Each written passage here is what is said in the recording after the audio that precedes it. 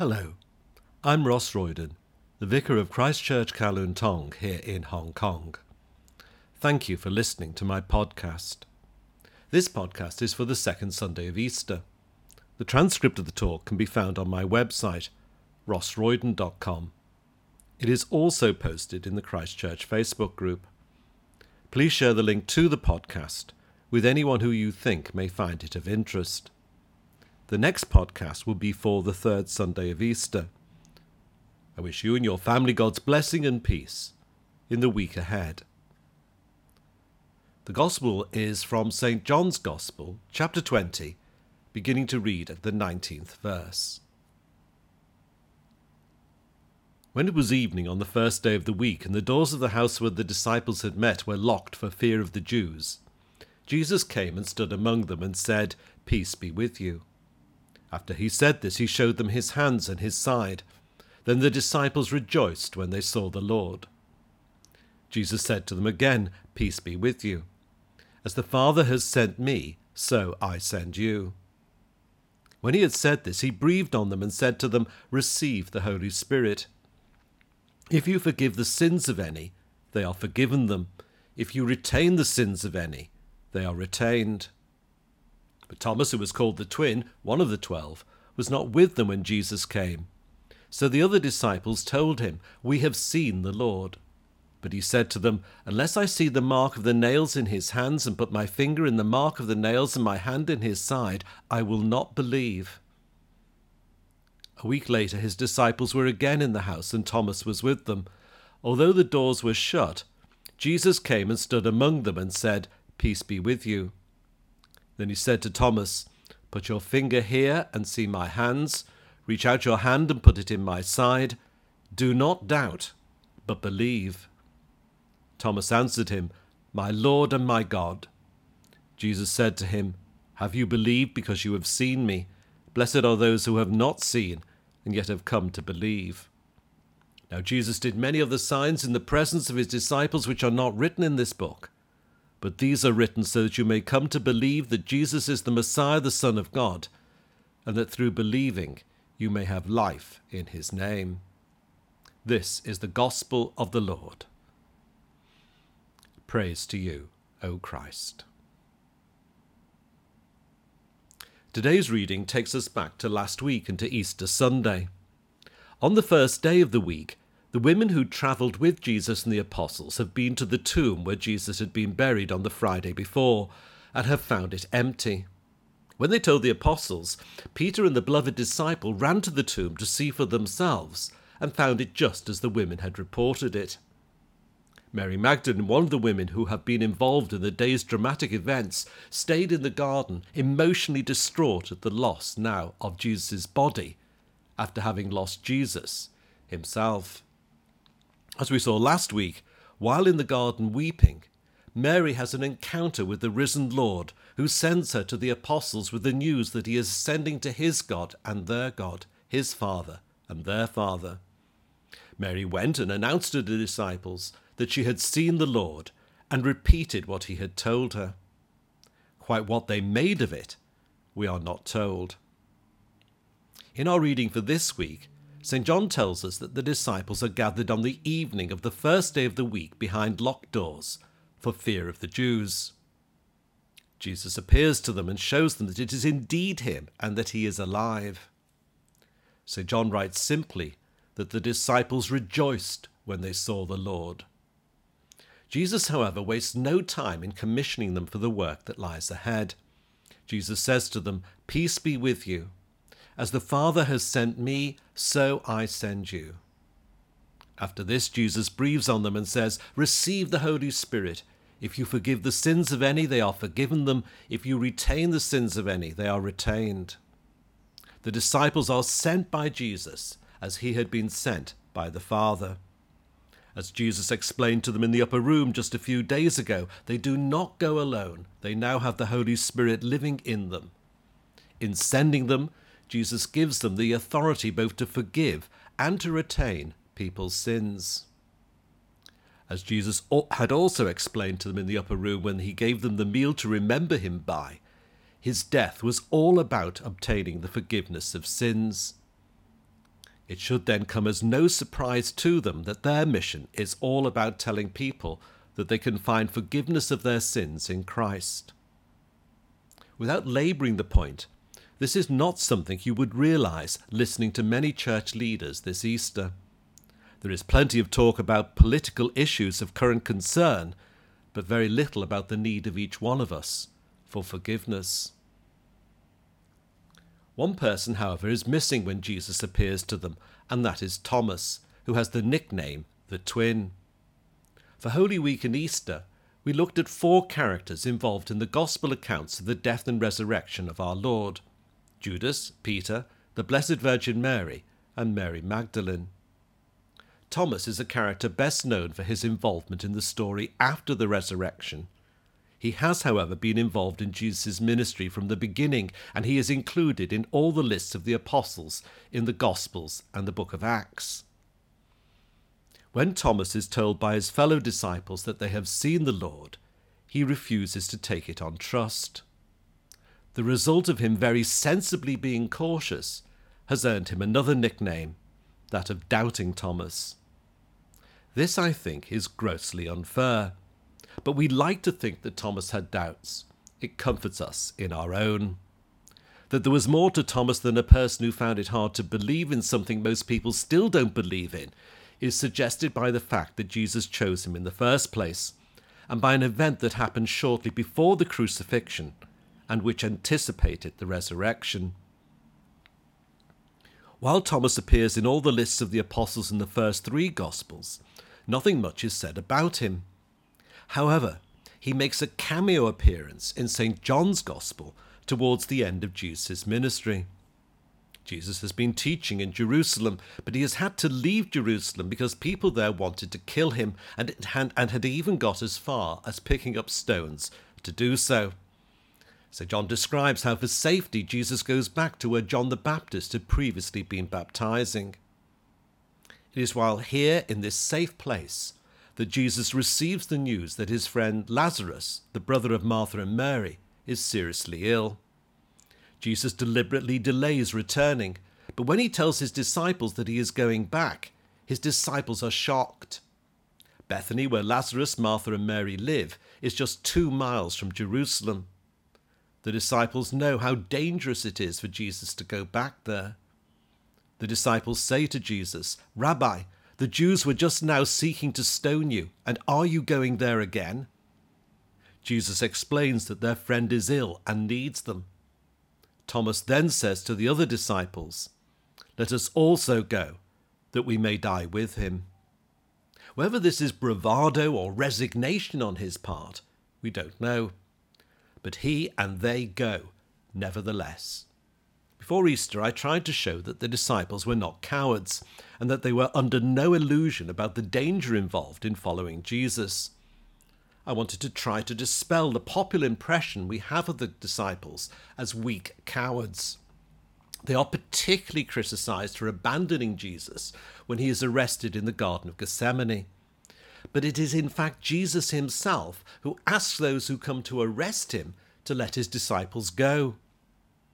St. John writes that Jesus, when arrested, tells those who have come to arrest him, "I told you that I am he, so if you seek me, let these men go." Once Jesus is arrested, the disciples have little choice but to hide. Looked at from their point of view, Jesus himself was largely responsible for this mess. He had entered Jerusalem on what we now know as Palm Sunday, fully aware of the risk in doing so. And he had been provocative in both what he did and said once inside the city. From the disciples' point of view, this would have all been justified if it were part of a plan to bring matters to a head and to start the rebellion they were hoping for. But then, when the moment came, Jesus refused to act, and the Jerusalem authorities made their move against him. What were the disciples supposed to do once Jesus himself had given himself up?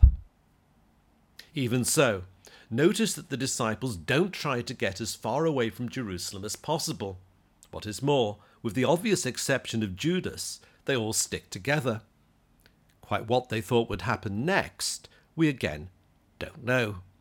But they haven't just split up. It isn't every man for himself.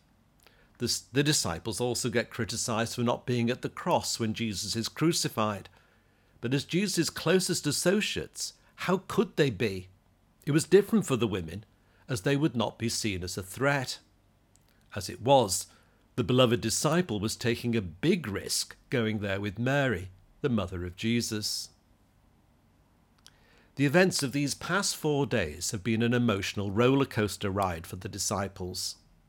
After all that has happened, Thomas, not unreasonably, wants more than words before he is willing to believe that Jesus is alive. Who can blame him? I need to see him for myself, is his reaction.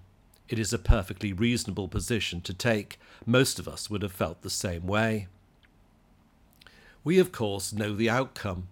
A week later, the apostles are again shut up together, and again Jesus appears in the room. Thomas has said he will only believe if he sees the wounds and puts his hand in Jesus' side. Jesus tells him that now is his chance. We are not told whether Thomas did so. We are told what he says. Thomas says simply, "My Lord and my God." What doesn't always get commented on is that this is the most profound statement of faith in the Gospels. Jesus says to Thomas to stop doubting and believe. But believe what?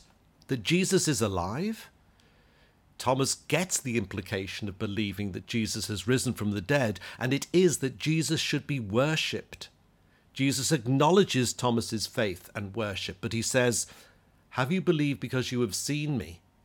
Blessed are those who have not seen and yet have come to believe." Thomas has believed because he has seen the risen Lord. Many, however, will have to believe without seeing. And, St. John explains, it is to them, to us, that his gospel is written. Jesus performed many signs, St. John writes, in the presence of his disciples, but St. John has selected the signs he has described in his gospel, especially for us, that we may see something of what Thomas saw and respond like him. St. John writes, "But these are written so that you may come to believe that Jesus is the Messiah, the Son of God, and that through believing you may have life in his name." So what does this have to say to us today? Well, firstly, Jesus himself tells us what it should mean to us.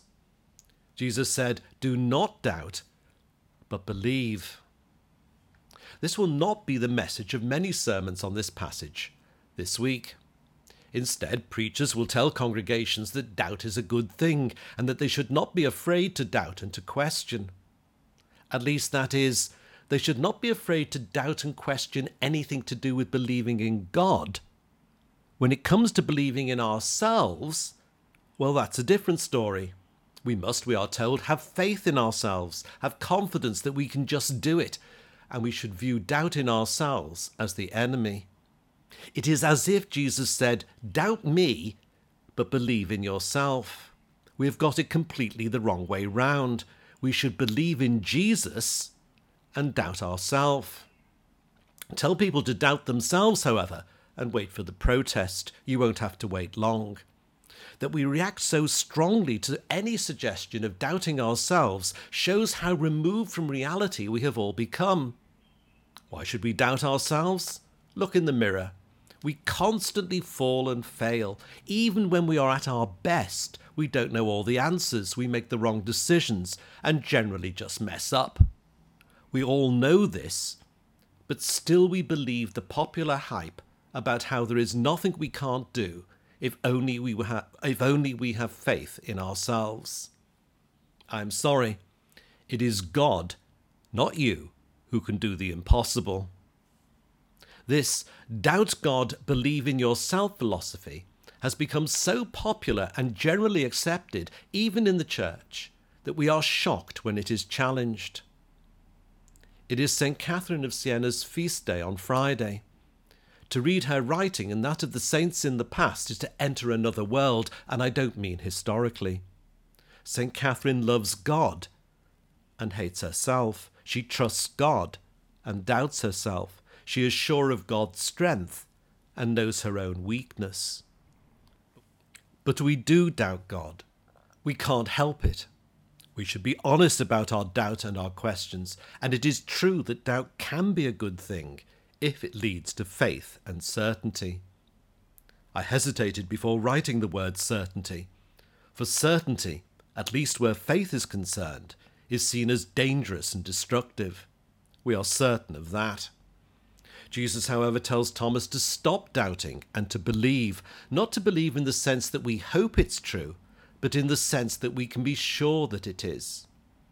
St. John wrote his Gospel to help us to believe in such a way. This doesn't mean running away from challenges to our faith or refusing to face up to the difficulties, but it does mean that as we do so, our goal should be to find faith and answers, not to live in a constant state of doubt and questioning. It is perhaps just as well I have been a priest for a number of years, because if I was to say this as someone wanting to become a priest, it is unlikely I'd be allowed to be ordained. To question questioning and to doubt doubt is to be seen as both pastorally insensitive and spiritually naive. But I will tell you what pastoral insensitivity is. It is to leave people under the illusion that their doubts will save them. They won't. It is by believing that we have life in his name. There is nothing to be gained by pretending we don't have doubts and questions, but we should not stop there. We should bring our doubts and questions to the Lord, and we should seek a way through them. Those of us who are priests and pastors, then, should be helping people to face their doubts and questions and to come to terms with them. Instead of encouraging people to live with their doubts and questions, we should be trying to answer them when we can, or explain why they are not an obstacle to believing when we can't. Rather than glorifying doubt, we should be encouraging faith. Secondly, the disciples were behind locked doors for fear of the Jerusalem authorities. What are we afraid of? What doors are we hiding behind? Our doors, of course, are metaphorical ones, but they are no less real for that. I have argued that the disciples' fear was entirely justified.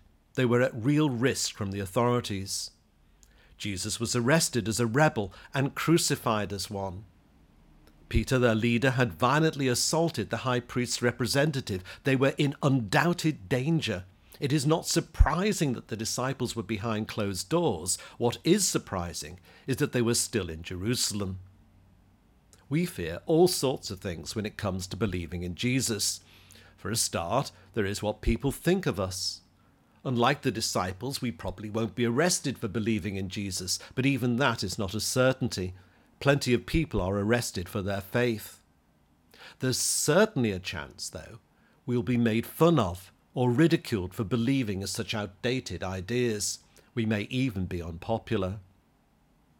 As well as fearing what others will think of us, we also fear the demands that having faith in Jesus and in being his follower make on us and on our time. Our lives are demanding enough without complicating them with all this church stuff. What is more, this is before we mention all the changes we are expected to make in how we think and act as a result of what we believe. Then there is our fear of losing our personal freedom and independence as we have to submit to the will of God rather than our own. Ironically, we are one of the least independent generations there have been. We have even, for example, had to scan our vaccination records before being allowed into church, and Google already knows more about us than we know about ourselves. Despite this, or is it because of it, we cling to the idea that we can be free and independent when it comes to issues of faith, and so we fear the loss of it to a Lord who demands 100% commitment to him. There are many more fears besides these. Faith in Jesus is not going to prevent from what we fear from happening.